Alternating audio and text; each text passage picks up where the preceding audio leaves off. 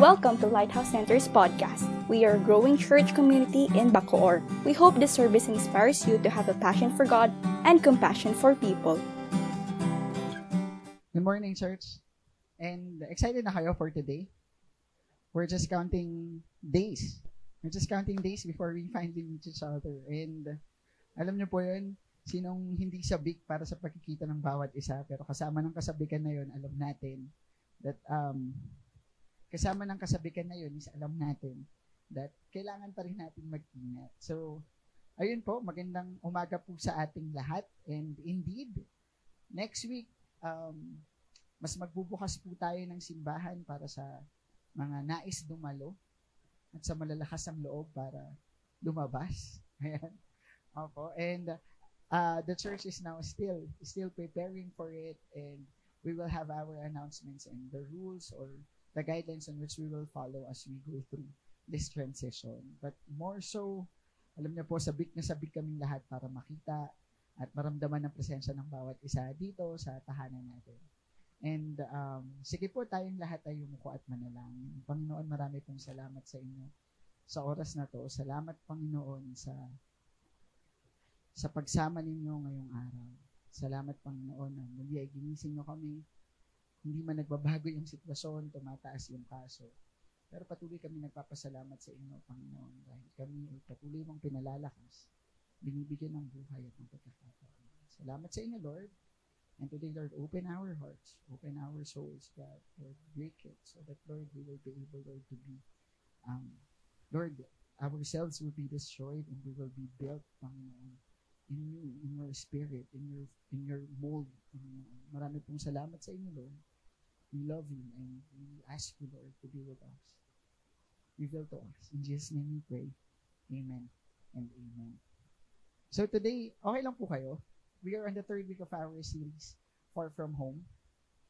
Yes, it's Far From Home, and today we will still study about the exile. Amen? Okay. Let's say exile. Exile. Ang galing po, diba? At the exact last week of it is babalik tayo dito sa home. Diba? Ang galing, diba? But, sige po, I would like to invite you in opening a verse with us in Lamentations chapter 3 verses. Let's read from Lamentations chapter 3 verses 22 to 24. Excited na kayo sa word? Ready na kayo? And I'm so excited also sharing this word with you. And it says here in Lamentations chapter 3 verse 22 to 24, it says, "The steadfast love of the Lord never ceases." In verse 22, ang sabi niya dyan, "The steadfast love of the Lord never ceases. His mercies never come to an end. They are new every morning. Great is your faithfulness." Sabi niya in verse 24, "The Lord is my portion, says my soul. Therefore I will hope in Him." We are reading from the ESV version, a literal translation. At napakaganda na sa literal translation din sa inawit. Ito yung kanta kanina, diba? "The steadfast love of the Lord never ceases. His mercies never come to an end. And indeed, they are new every morning. Great is your faithfulness. The Lord is my portion, says my soul. Therefore, I will put my hope in Him." On the Tagalog translation, it says here, "Pag-ibig mo, Yahweh, ay hindi nagmamayo. Kahabagan mo'y walang kapantay. Ito ay laging sariwa bawat umaga. Katapatan mo'y napakadaki. Si Yahweh ay akin, sa Kanya ako magtitiwala." Panaghoy 3:22-24. At alam niyo po, it is real good to think about this. To hold this every single time of our life. Amen. Napakasarap ulit-ulitin ito. Ang sabi niya dyan is, pag-ibig mo, Yahweh, ay hindi nagmamayo. Whenever we feel like we are down and we need someone to love us, we just come to this verse, repeating it. Amen? Pag kulang tayo sa pag-ibig, kulang tayo sa pansin, alam niyo yun? Oh Lord, ang pag-ibig mo ay hindi nagmamayo. Hindi ako mahal ng lahat, pero mahal mo ako. Ang galing, diba? At ang sabi niya, kahabagan mo'y walang kapantay. Oh Lord, nagkamali ako. Pero ang habag mo at ang awa mo It never ceases. Hindi siya nauubos. Hindi siya nawawala. Sabi niya, and then whenever we lose hope in our relationship with the Lord, we fail Him. Nabibigo natin siya. We feel disconnected with Him. Can we relate with this? Sometimes feeling natin malayo tayo sa Kanya. We come to this verse as a refuge. Amen? Napakasarap ulit-ulitin ng verse na to. Oops, nagkamali ako. Lord, your mercies never come to an end. It never ceases. Ang habag mo at ang awa mo ay hindi nagmamaliw, hindi nawawala. Or some may not know this verse. Do you know this verse? Sinong familiar sa verse na to? Yan. Familiar to sa maraming matatandang Kristiyano dahil ito ay paboritong kanta. Dati. Paborito tong kanta. Siguro nagkaroon pa ng Tagalog version, diba? But, alam niyo po, ang sarap, diba? Sabi niya, they are new every morning. Your mercies never come to an end. They are new every morning. Sabi niya, ito ay laging sariwa bawat umaga. Nagkamali ka ngayong araw, gigising ka, at may sariwang habag at awa at pag-ibig ang Diyos na nag-aantay para sa atin. Nagkamali ka, ang sinasabi niya, babangon ka ng may bagong pag-asa. Ang katapatan mo ay napakadakila. But let's have this thought experiment. Let's just try to think about these verses. Are we loving the verse? Nabubuhay ba tayo sa verse na to? Napakasarap bumuhay ng verse na to, diba? Pero kung iisipin natin, sa tingin ba natin saan ang galing tong linya na to? Kung iisipin ko itong verses na to, iisipin ko siya na nagmula sa isang taong nakita ang pag-ibig ng Diyos na hindi napapagod. Amen? Nasabi niya siguro tong they are new every morning kasi every morning naramdaman niya yung bagong awa at bagong pag-ibig ng Diyos para sa kanya. Nakaramdam siya ng pag-ibig kapag walang nagmamahal sa kanya. Nakaramdam siya ng malalim na pagsama ng Diyos. Diba? Nasabi niya to dahil doon. Sa tingin natin, diba? Masasabi niya ba to nang hindi niya naramdaman? Naramdaman niya yung awa, yung mercy, nakagawa ng pagkakamali at naranasan yung walang hanggang kapatawaran ni Lord kahit ilang ulit nagkamali. Nakadama siya ng walang hanggang pagbibigay. Diba? Sino yung gustong sabihin tong verses na to kasi naramdaman niya? Sarap, diba? At ang sabi niya is, siguro itong taong to, pag inisip din natin, ano pang masasabi natin tungkol sa taong to? Ang sabi niya dito, nakaramdam siya ng pag-ibig na hindi nauubos, ng awa na hindi natatapos. Sabi niya dito, ito ay laging sariwa. So, diba? Itong taong to, ano siya? Fresh. Diba? They are new every morning. Kasi yung sariwa, very fresh. Nakikita nyo na ba kung paano niya to kinanta? Kapag ini-imagine ko kung paano niya to sinabi, siguro nasa damuhan siya, tumatakbo, tapos sunrise. Alam niyo yun? Very fresh. Alam niyo yun? Ganyan. Yes. Diba? May patakbo-takbo. Ganyan, diba? Nakaputi. Alam niyo yun, yung mga very fresh talaga. Ang ganda. Ganyan. Mahamog pa. Ganyan, malamig. They are new every morning. New every morning. Great is your faithfulness. Isang taong nakadama ng katapatan ng Diyos. Can we say that the person has experienced the love of God? The person who said this, he experienced the love of God. He experienced the best of life. And probably a successful one. Kaya niya ito nasabi. Amen? Would we agree na pwede natin yung sabihin? But you know, if we are going to read all of the chapter and the entire book of Lamentations, the verses tell here, the verses is speaking something here that is unexpected. If this is what we think, the situation of the person who is talking, basahin natin, we are reading from chapter 3, verse 22 to 24. Let's read chapter 3, verse 1. 1 to 2. Ang sabi niya, nagpakilala yung nagsasalita. Ang sabi niya, I am the man who has seen affliction under the wrath of his wrath. He has driven and brought me into darkness without any light. Let's read in Tagalog. Naranasan ko kung gaano kahirap ang maparusahan ng Diyos. Itinaboy niya ako sa lugar na wala kahit bahagyang liwanag. You know, if you will read all of the verses that follows it, hindi ko gustong i-post dito kasi hindi natin pag-aaralan ng konteksto niya. Pero mas mabibigat na salita yung sinabi niya pagkatapos ng mga verses na to. But this is a man who is not fresh. But this comes from a man who is not fresh. This came from a man na hindi natin i-expect na ito yung sasabihin niya. It came from a man who experienced suffering from God. Malinaw. Ang sabi niya dito, naranasan ko kung gaano kahirap maparusahan ng pagkakataon. Hindi, di ba? Maparusahan ng Diyos. Whether we believe that it is God who made them suffer, yun ang nakikita niya bilang tao. Diyos ang nagpaparusa sa kanya. Ang sabi niya, naranasan ko kung gaano kahirap ang maparusahan ng Diyos. Itinaboy niya ako sa lugar na wala kahit bahagyang liwanag. Malalim, di ba? It did not came from a man who experienced extravagance. These encouragements came from a man who knows how it is to suffer from the wrath of God. Ang sabi niya dito, wrath, but when we lean on the Old Testament meaning of the wrath of God, nakabaling siya sa malaking bahagi sa justice, sa hustisya ng Diyos. Hindi siya sa galit na galit, kundi sa hustisya ng Diyos. It's on the justice of God. Did it came from a man full of hope?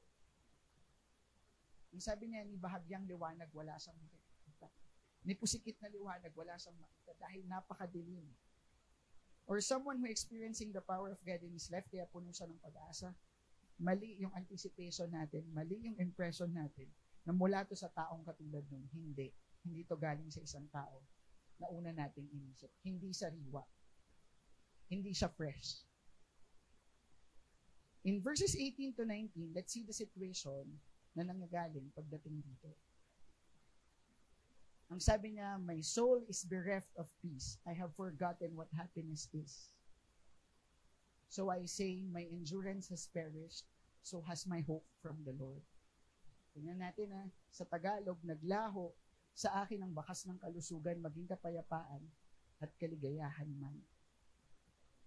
Sabi niya, nawala yung kaligayahan, yung kapayapaan, at yung kalusugan. Kaya't sinasabi ko, nawala na ang aking lakas at ang aking pag-asa kay Yahweh.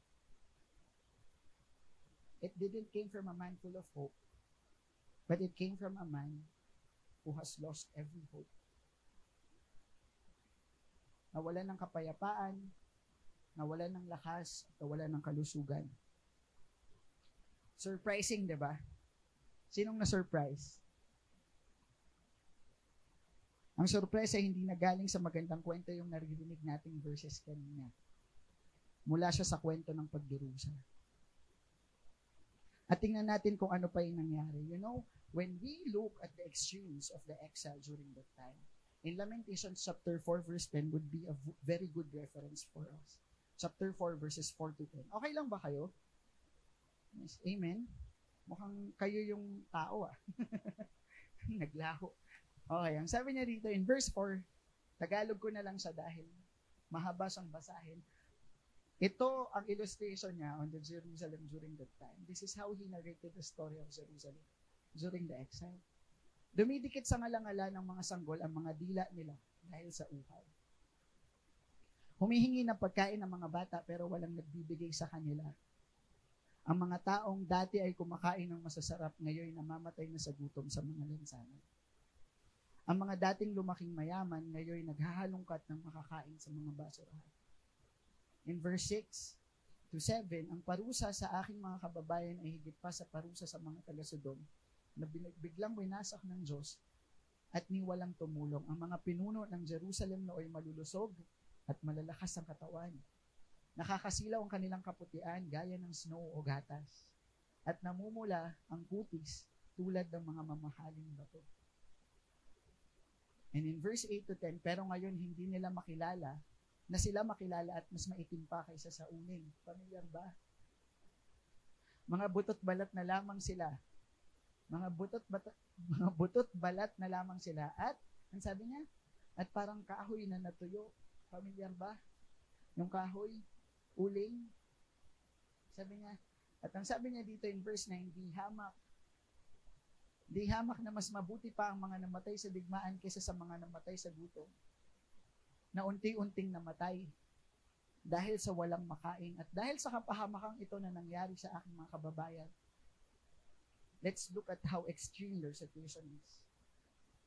At dahil sa kapahamakang ito na nangyari sa aking mga kababayan, ang mga mapagmahal na ina ay napilitang iluto ang sarili nilang mga anak para kainin dahil sa labis na gutom. This is the situation of Jerusalem during that time. This is the situation of what we are reading. This verse is from. Their former house became ruins. Nasubukan niyo na po bang maglipat bahay? Nasubukan niyo na bang balikan yung bahay na pinagmulan niyo na dati? Nakakalungkot, di ba? Sino yung nakakaramdam ng lungkot? Nung dati, iniisip ko, I remember when I was in college, bumalik ako ng Zambales dahil sa thesis. Tapos tinitingnan ko yung bahay namin dati. Naalala ko kung gaano kami kasaya sa bahay. At pag tinitigan ko, parang nalulungkot ako. Imbis na natutuwa. Na wala kami doon. Pero naaalala ko siya at nalulungkot ako. But come to think about Jerusalem during this time, iniwan sila. Sapilitan silang pinaalis. At how much more it is painful, how painful it is na makita mo na dinemolish yung bahay mo. And during this time, hindi lang demolish yung nangyari, pero sinunog at walang tinira at nagutom silang lahat.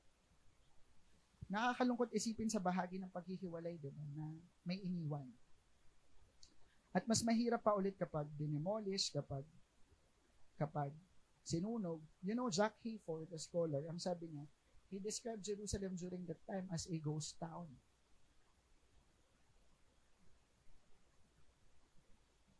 Ang sabi pa doon, sa ibang verses, ang sabi doon, is puro asong gubat na lang yung naninirahan sa Jerusalem during that time.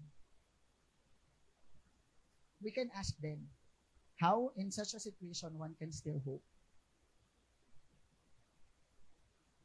One can still speak of verses we have read. Who can then tell everyone that the steadfast love of the Lord never ceases? Ang pag-ibig ng Diyos ay hindi nagmamahal. Malaking problema, di ba? But verse 19, you know, there is something different about the faith of the author of Lamentations. It teaches us something about the situation of their faith during the exile, in the middle of pain and suffering. And you know, I would like to invite you to explore this faith that the author of Lamentations had. Sabi ng iba, it's Jeremiah. Pero kinokontra pa ng iba, pero most likely, si Jeremiah yung author niya. And let's explore this type of faith that Jeremiah had upon writing Lamentations. You know, verse 19 gives us a clarity on step 1. Ang Lamentations ay ilan? Ilang chapter lang? 5 lang. 5 chapter lang. Mahirap hanapin sa Bible kasi pinagsisingitan siya ng mga malalaking libro. Jeremiah and Ezekiel. Pero pag binasa natin yung kabuuan ng libro, lahat yon ay ganito. Lahat ay kwento ng masasakit at mapapait. And it is only in verses 3, in chapter 3, verse 23, na makakakita tayo ng pag-asa pagdating sa kabuuan ng librong to. This is consistent all throughout the book. And you know, in verse 19, ang sabi niya dito, chapter 3, verse 19, bago yung verses na binasa natin kanina, okay lang po kayo. Ang sabi niya dyan is, remember my affliction and my wanderings, the wormwood and the gall, my soul continually remembers it, and is bowed within me, but this I call to mind, and therefore I have hope. This is verse 21, yung steadfast love of the Lord, it's verse 22. Let's try to look at sa Tagalog version. Sabi niya, alalahanin mo ang aking paghihirap at ang aking kapaitan. ang katas ng mapait na halaman at ng apdo, patuloy itong naaalala ng aking kaluluwa at yumuyuko sa loob ko. Anong sinabi niya? Alalahanin mo. Remember. There is something about this step, remembering and remembering. The laments are from the pain and sufferings from their past. Lahat ng to, hugot. Lahat ng to, nangyari at nangyayari. At ang sabi ni Jeremiah, hindi ko to kakalimutan. At hindi ko rin kinakalimutan kung ano yung nangyari sa nakalipas. The author emphasizes here that remember. Remember. Sabi mo sa katabi mo, remember. Sabi niya, remember, nalalasahan ko pa yung pait ng mapait na halaman. Wormwood, mapait daw yun. At yung gal ay apdo. Alam naman natin, di ba, na mapait ang apdo. Pag yan nabasag sa isda, hindi mo na makain yung isda, di ba? Dahil mapait na sa lahat. At ang sabi niya doon, my soul, let's take a look at this. Ang sabi niya, my soul continually remembers it.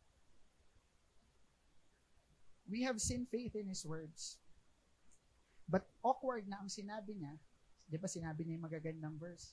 Pero alam niyo, bago na sinabi yung verse na yun, ang sabi niya, alalahanin mo yung sakit. Alalahanin mo yung pait. Ang sabi niya.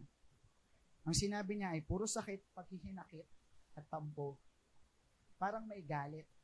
Pero alam niyo po here, if we learn that faith is not merely, remember this, faith is not merely forgetting things. Jeremiah here, ang sabi niya sa atin is remember the afflictions. Remember the bitterness. At hindi niya sinabi to na alalahanin mo ng minsanan. Ang sabi niya dyan is, you don't have to ignore what is happening. Sabi niya, continually remember it. Ang sabi niya doon, nakayuko yun sa puso niya. It does not even ignore what is happening. Remember this, faith is not ignoring what is happening. Faith is not blind to the reality. This is not how we view faith, usually. Amen? Ang sabi niya dito, yung pait at yung sakit ay malalim at nakaukit sa puso. Most of the time, we think faith is what? Kung gaano ka kagaling makalimot. Hindi ba? Kung gaano ka kagaling mag-ignore o hindi mamansin. Sometimes we took faith as that. Huwag mo na yung nalalahanin. Di ba may faith ka na? Huwag mo na inisipin. Kalimutan mo na yun. And sometimes we view faith as that. Sometimes we define faith as gaano ka kamanhid at gaano ka hindi ka affected. But you know, Jeremiah hears something that is different. Pinayuko niya sa puso niya yung pait at yung sakit. I will not forget. Remember.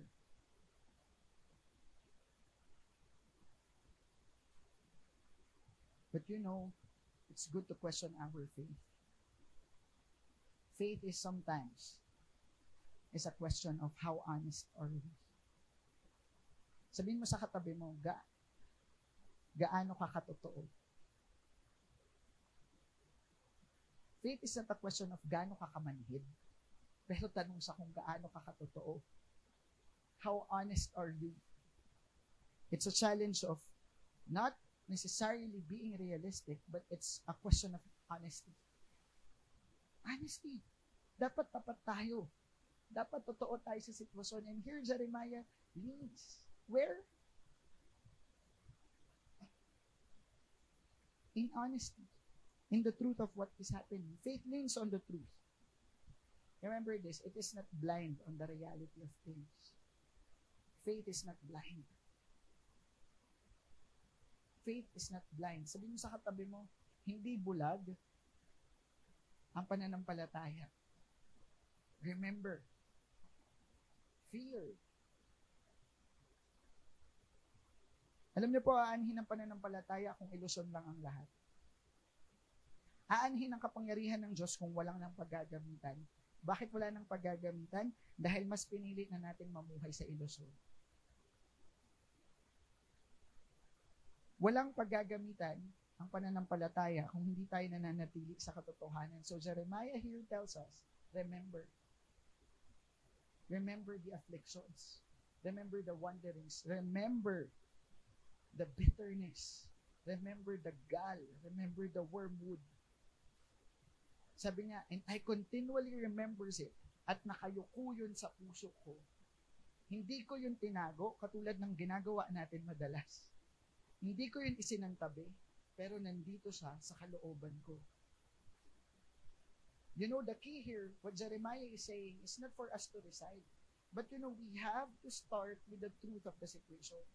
Be true to your situation. Know and remember what happened. Know what really happened or even taste what is happening. Well, some of us refuses to do so. Amen? Mas madaling lumimot.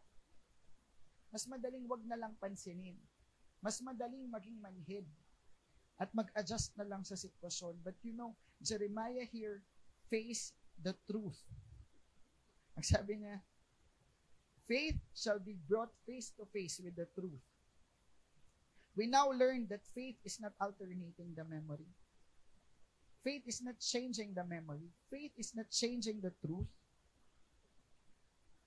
But you know, ang sinasabi niya dito, it can arise amidst all of these memories. It shall be brought face to face with the truth.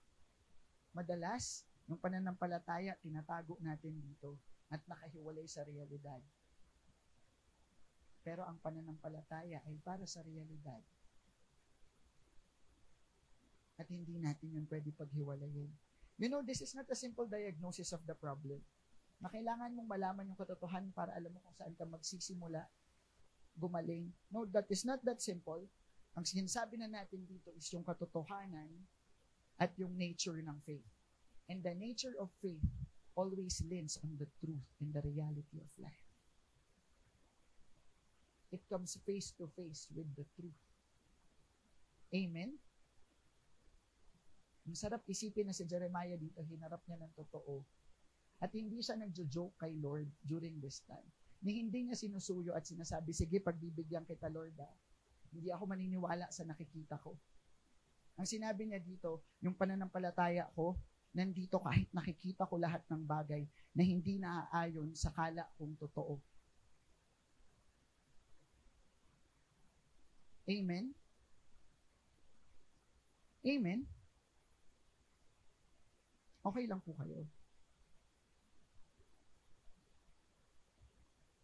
Alam nyo, bago sinabi ni Jeremiah yung sinabi niya, na ang pag-ibig ng Diyos ay hindi nagmamaliw, ang habag niya ay walang hanggan. Alam nyo, ang sinasabi niya, naaalala ko ang pait, naalala kong masakit. At hanggang ngayon masakit at nasa puso ko yung sakit. At ang sunod ng sinabi, pero ang pag-ibig mo, Diyos, ay hindi nagmamaliw. Now, it's entirely different from how we know it before. Hindi ito patwitams na verse na kapag feeling natin is kailangan natin ng kakayahan, sabihin natin tong verse and a magic will come out. No, these are verses from the reality of suffering and pain in life. Ang gandang papel, di ba, para sulatan. Ang gandang entablado para sabihin niya yung mga susunod niyang sinabi. Kasi parang hindi sila magtutugma kahit kailan.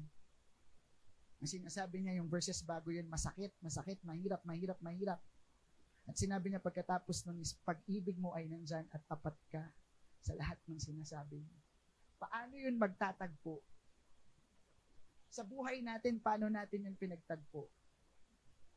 But some of us are here at hindi natin yun napagtatagpo at napagtatapat at napagbumuka sa muka. Amen? But you know, faith is like that. Hinaharap natin ang katotohanan. Okay lang po ba kayo? Bakit tayo tahimik? Because right here we question our faith. Right here, ang sarap timplahin ng pananampalataya natin kung ano talaga yung nangyayari sa pananampalatayang meron tayo. You know? At ang sabi niya, but this I call to mind and therefore I have hope. This is his faith. While he remembers everything and sees everything, he sticks with the truth. And through the truth, he had hope. You know, sabi niya dito, the steadfast love of the Lord never ceases. His mercies never come to an end. They are new every morning. Great is your faithfulness. Pero nanunumbalik ang pag-asa ko kapag naaalala ko na ang pag-ibig at awa ng Panginoon ay walang katapusan. Sabi niya, iyan ang dahilan kung bakit hindi tayo lubusang nalipol. Araw-araw, nakikita niya ang kanyang habag. I'm reading from another version. Kahabagan mo'y walang kapantay. Ito ay laging sariwa, bawat umaga. Katapatan mo, napakadakila. Si Yahweh ay sa akin. Sa Kanya ako magtitiwala. When do we usually have these words in our mouth? When do we usually say these words? Lord, you are good. Let's try to evaluate. Ang pag-ibig ng Diyos ay hindi nagmamalo. Kailan natin yan sinasabi? Nasasabi natin yan kapag umaayon sa atin yung sitwasyon. Nasasabi natin yan kapag nadadama natin ang pag-ibig ng Diyos at ang presensya niya na hindi tayo iniiwan. Ang pag-ibig ng Diyos ay hindi nagmamaliw. Wow, di ba? Yung pagising mo, fresh ka, at parang in love ka kay Lord. At yan ang sasabihin natin sa Kanya. Panginoon, mahal mo ako. Pero alam niyo po, napakasakit isipin na, yung manunulat dito, sa pagkakataong ito, hindi ito yung nadadama niya. Nai-imagine niyo ba siya na nakaluhod at umuupo sa ulingan sa nasunog na bahay? At nakikita niya sa paligid niya yung mga naghihirap na kapwa niya. Nakikita niya yung dating karangalan na meron sila ay wala na. Pero ito yung sinasabi niya. Ang sabi niya, ang habag niya ay walang kapantay. Ang habag niya, sabihin niya natin to, ang habag niya ay walang kapantay. Ito ay laging sariwa. Hirap, di ba?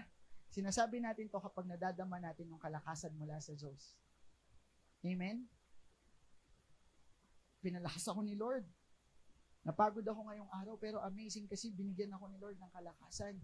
Ang dami kong problema, pero pinalipas lahat to ng Panginoon. Ang galing, walang kapantay. Talagang kapag kay Lord, laging sariwa. Ang fresh-fresh ko. Ang lakas-lakas ko. Kapag natapos yung isang mahirap na problema, ito yung sinasabi natin, Lord, dakila ka. Tapat ka, totoo ka. Lord, laging sariwa yung habag at yung awa mo. Kapag naramdaman natin na napatawad tayo ng Diyos sa kasalanan natin, kapag naramdaman natin na pinatawad tayo ng kapwa natin, ito yung sinasabi natin, Lord, ang pag-ibig mo ay hindi nagmamaliw. Ang habag mo ay walang hanggan. Totoo, Lord, ito ay laging sariwa. Bawat umaga. But you know, it isn't the situation during this time. Sinabi niya ito sa gitna ng kapaguran, ng katapusan ng lahat, ng kawalan ng pag-asa. Sinabi niya ito sa abo ng nasirang tahanan, sa abo ng pamilya na namatay, sa abo at sa kamatayan, sa pagod na pag-asa. Pero ang sinasabi niya, ito ay laging sariwa. Bawat umaga, pero ang hawak niya, abo. Pero ang nakikita niya ay pagkasira. Ang nakikita niya ay kamatayan.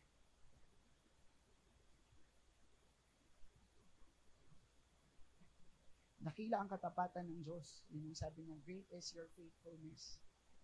But have we ever said this to the Lord nang hindi dahil sa answered prayer? Isn't we say these words when we have only answered prayers? Pag pinasa niya tayo. Pag masarap yung sitwasyon. Pag pinasagana tayo ng Panginoon. Dakila ang Diyos, pinayaman niya ako. Dakila ang Diyos, pinagtagumpay niya ako. It is only when we remember His goodness. Kapag pinakita ng Panginoon yung goodness niya, yung rewards, yung forgiveness niya. Doon natin sinasabi, ang dakila ng Diyos, pinatawad niya ako. Ang dakila ng Diyos, nagkikantimpala siya. It is only when the Lord favors us, it is only when we win, when we became victorious, and when we triumph. Great is your faithfulness, Lord. Totoo ka nga, Lord. Tapat ka.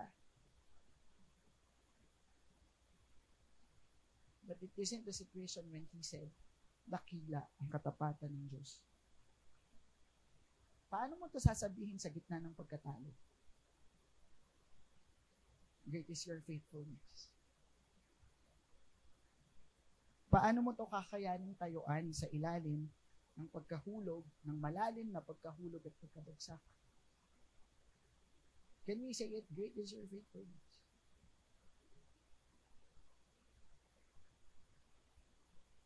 Paano mo sasabihin ang katapatan ng Diyos gayong nakita mo ang paghihirap na bumabalot sa lahat?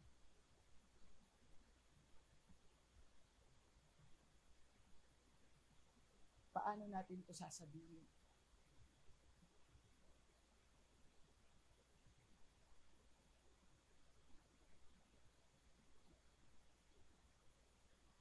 Pero ang manunulat ay patuloy na umawit. Ang manunulat ay patuloy na nagsabing, dakila ang katapatan ng Diyos. Minsan mag-iisip ka, para saan pang sinabi niya kung talo na? Hindi ko alam. At sino ang maniniwala sa kanya kahit ipagsigawan niya pa yon? Malamang wala na. Pero hindi man to patas sa nakikita niya, mas totoo to sa nakikita niya. Ito ang pananampalataya niya. Malinaw ang sitwasyon, ngunit malinaw din ang pag-asang meron siya. Hindi kahit kailan palalabuin ng pananampalataya ang katotohanan. Hindi yun yung goal ng pananampalataya. Malinaw niya itong tatalunin. Hindi niya itatago yung katotohanan, hindi kanya lolokohin. Tumatalo ang pananampalataya. Nagbabago ang pananampalataya. Binabago niya yung sitwasyon. Makapangyarihan ang pananampalataya. Hindi niya yun palalabuin, hindi siya trick na lolokohin. Nalolokohin tayo. Hindi niya itatago yung hirap at yung sakit na nararamdaman natin. Bibigyan niya tayo ng bagong kwento. Bibigyan niya tayo ng bagong pag-asa. Alam niyo po, ang unang-unang requirement para makita ang malinaw na pagbangon, sinong gustong bumangon dito? Ang unang-unang requirement ng malinaw na pagbangon, para makita mo ng malinaw yung pagbangon, kailangan mo rin munang makitang malinaw yung pagbagsak.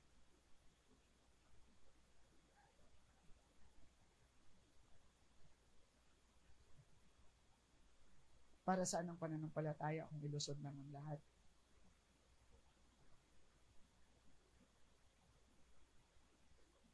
And sometimes our faith is too little. Amen? Our faith is an illusion. But here Jeremiah portrays to us the reality and the true faith that we shall have. A faith that is not afraid to see. A faith that is truthful and honest.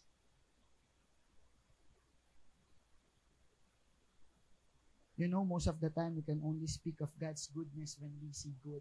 Amen? But can we speak faith during this time? Sabihin mo sa katabi mo, kaya mo bang sabihin yan ngayon? I doubt that we can declare the steadfast love of the Lord during this time. I doubt that when problem comes in our life, hindi na natin masabing mabuti at tapat ang Diyos sa buhay natin.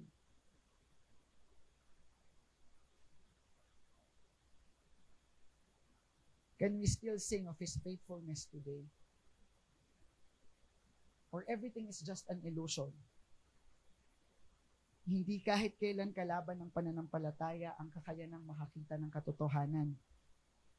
Hindi bumubulag ang pananampalataya. You know, ang sabi niya sa dulo, "The Lord is my portion, says my soul. Therefore, I will hope in Him." Ang Panginoon ang lahat para sa akin. Kaya sa Kanya ako nagtitiwala. Alam niyo po, at pangalawa nun, ano yung sabi niya? The first step of faith is to remember, to lean on the truth. At pangalawa, alam niyo ba, sa kabuuan ng panaghoy na to, 5 kabanata, napakaikli, pero may madidiscover tayo. Nasa dulo ng verse na to, nasa dulo ng librong to, basahin natin ha. Okay lang po kayo? Ang sabi nga dito sa Lamentations, chapter 5, verse 15 to 17, ang kagalakan ng aming puso ay huminto na. Madalas nag-aabang tayo ng magandang kwento sa dulo, magandang ending. Amen? Uy, katapusan na to ah. Pero alam niyo po, on the last verses of chapter 5, on the last verses of Lamentations, ito ang sabi niya, ang kagalakan ng aming puso ay huminto na. Ang aming pagsasayaw ay napalitan ng pagluluksa. Nahulog mula sa aming ulo ang korona, kahabag-habag kami sapagkat kami nagkasala. In verse 17, at dahil dito ay nagkasakit ang aming puso. Dahil sa mga bagay na ito, ang mga mata namin lumabo. In verse 18 to 20, dahil sa bundok ng Zion na nawasak, ang mga asong gubat ay pagala-gala. In verse 19, ikaw o Panginoon, magpakailanman ay naghahari. Ang inyong trono ay nananatili sa lahat ng sanlibutan.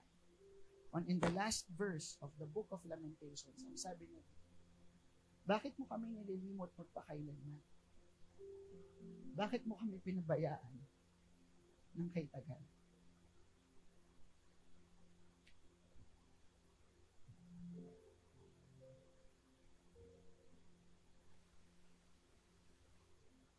In verse 21, ang sabi niya,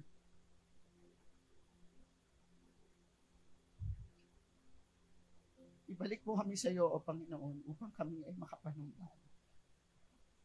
Ibalik mo ang mga araw na gaya ng una. Talaga bang kami iyong itinakwil? Ikaw ba ay lubhang galit na galit sa amin? And that's the end of the book.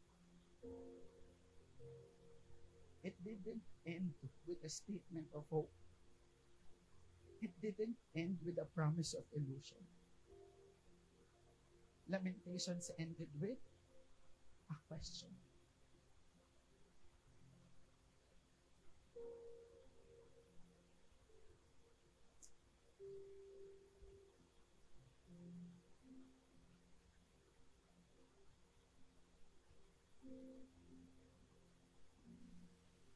Do you have questions right now? O pilit nating nilalagyan ng magandang ending yung kwento ng pananampalataya natin. Sabihin mo ito sa katabi mo. Ang pananampalataya ay pwedeng magtanong.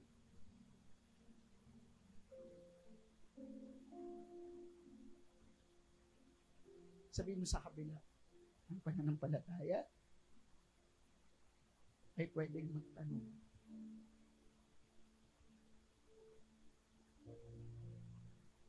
Faith is not faith if we are blind.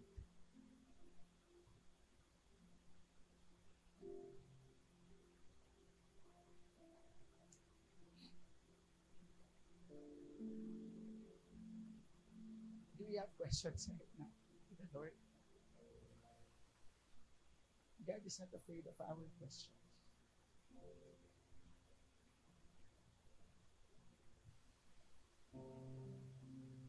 Dati akala ko, tumataas yung pananampalataya habang mas marami akong nasasagot na tanong.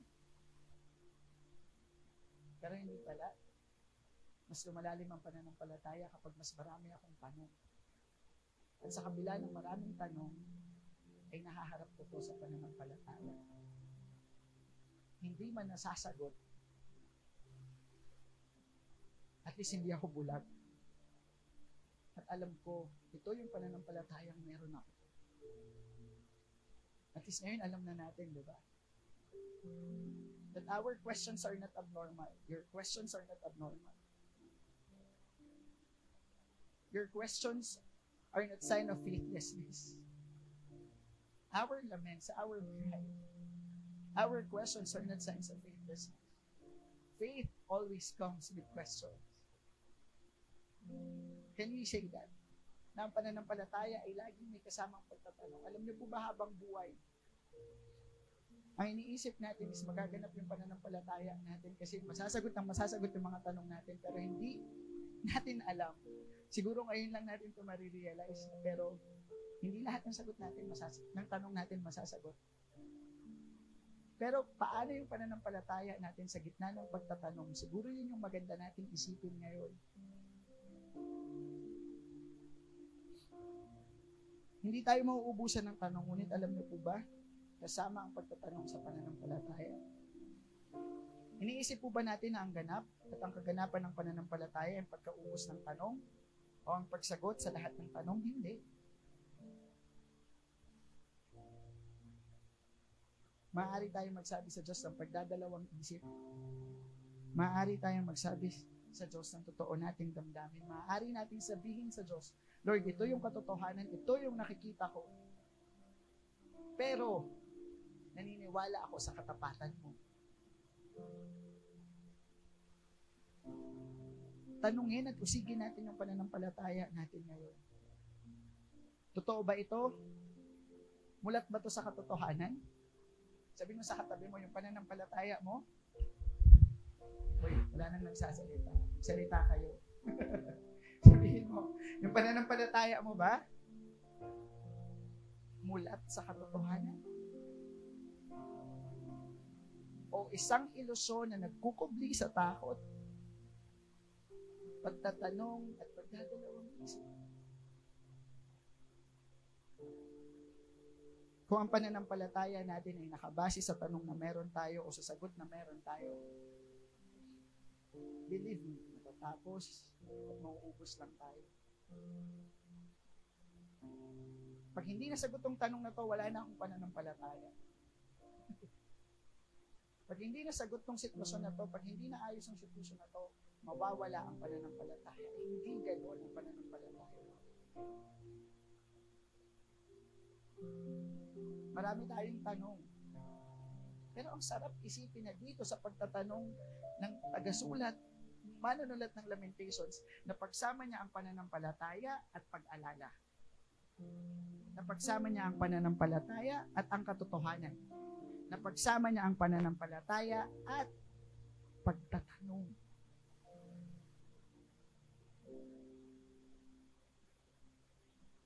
Sabihin mo sa katabi mo, hindi pala ako abnormal.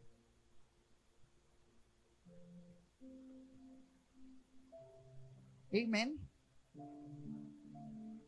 Natapos ang librong ito sa isang tanong. Sakit ng tanong niya, di ba? Lord, galit na galit. Lord, nakwil mo na ba kami? Lord, ayaw mo na ba?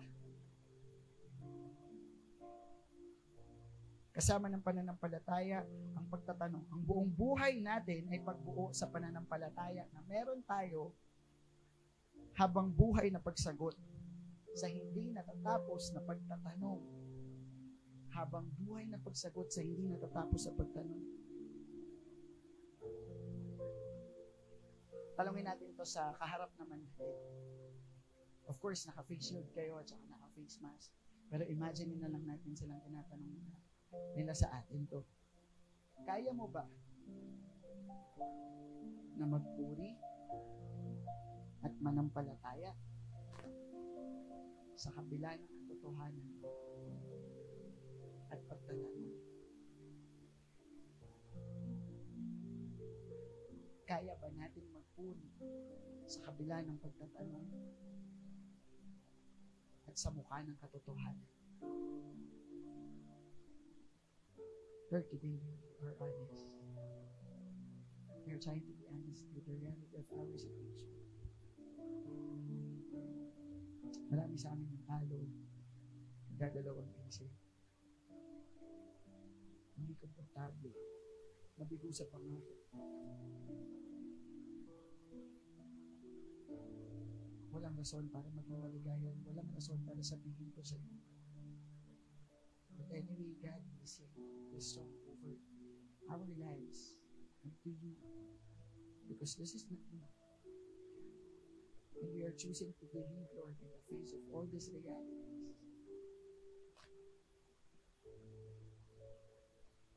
Huwag mo hayaang mag-ilusyon lang kami, Panginoon. At pag natapos ang ilusyon, ang sagot sa lahat ng tanong namin, mawawala rin kami. Hayaan niyo manampalataya kami sa kalagitnaan ng pagtatanong, sa kalagitnaan ng katotohanan, sa kalagitnaan ng pagkatalo, sa kalagitnaan ng sakit, sa kalagitnaan ng kagutuhan, sa kalagitnaan ng kahirapan, sa kalagitnaan ng disappointment, ng frustrations, sa pag-asa na hindi natupahan, sa kalungkutan, sa sakit na nararamdaman namin, manampalataya kami sa katotohanan ng lahat ng bagay.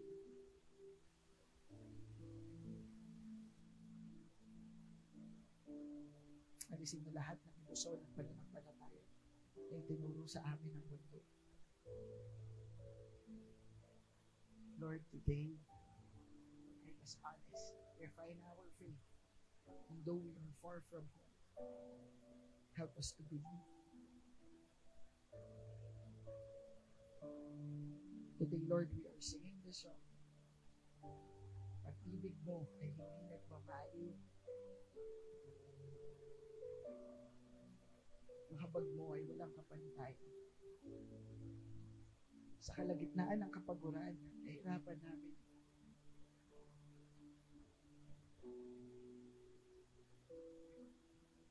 May umagang laging salwa para sa bawat isa. Thank you, Lord. We love you, God. In Jesus' name we pray. Amen and amen.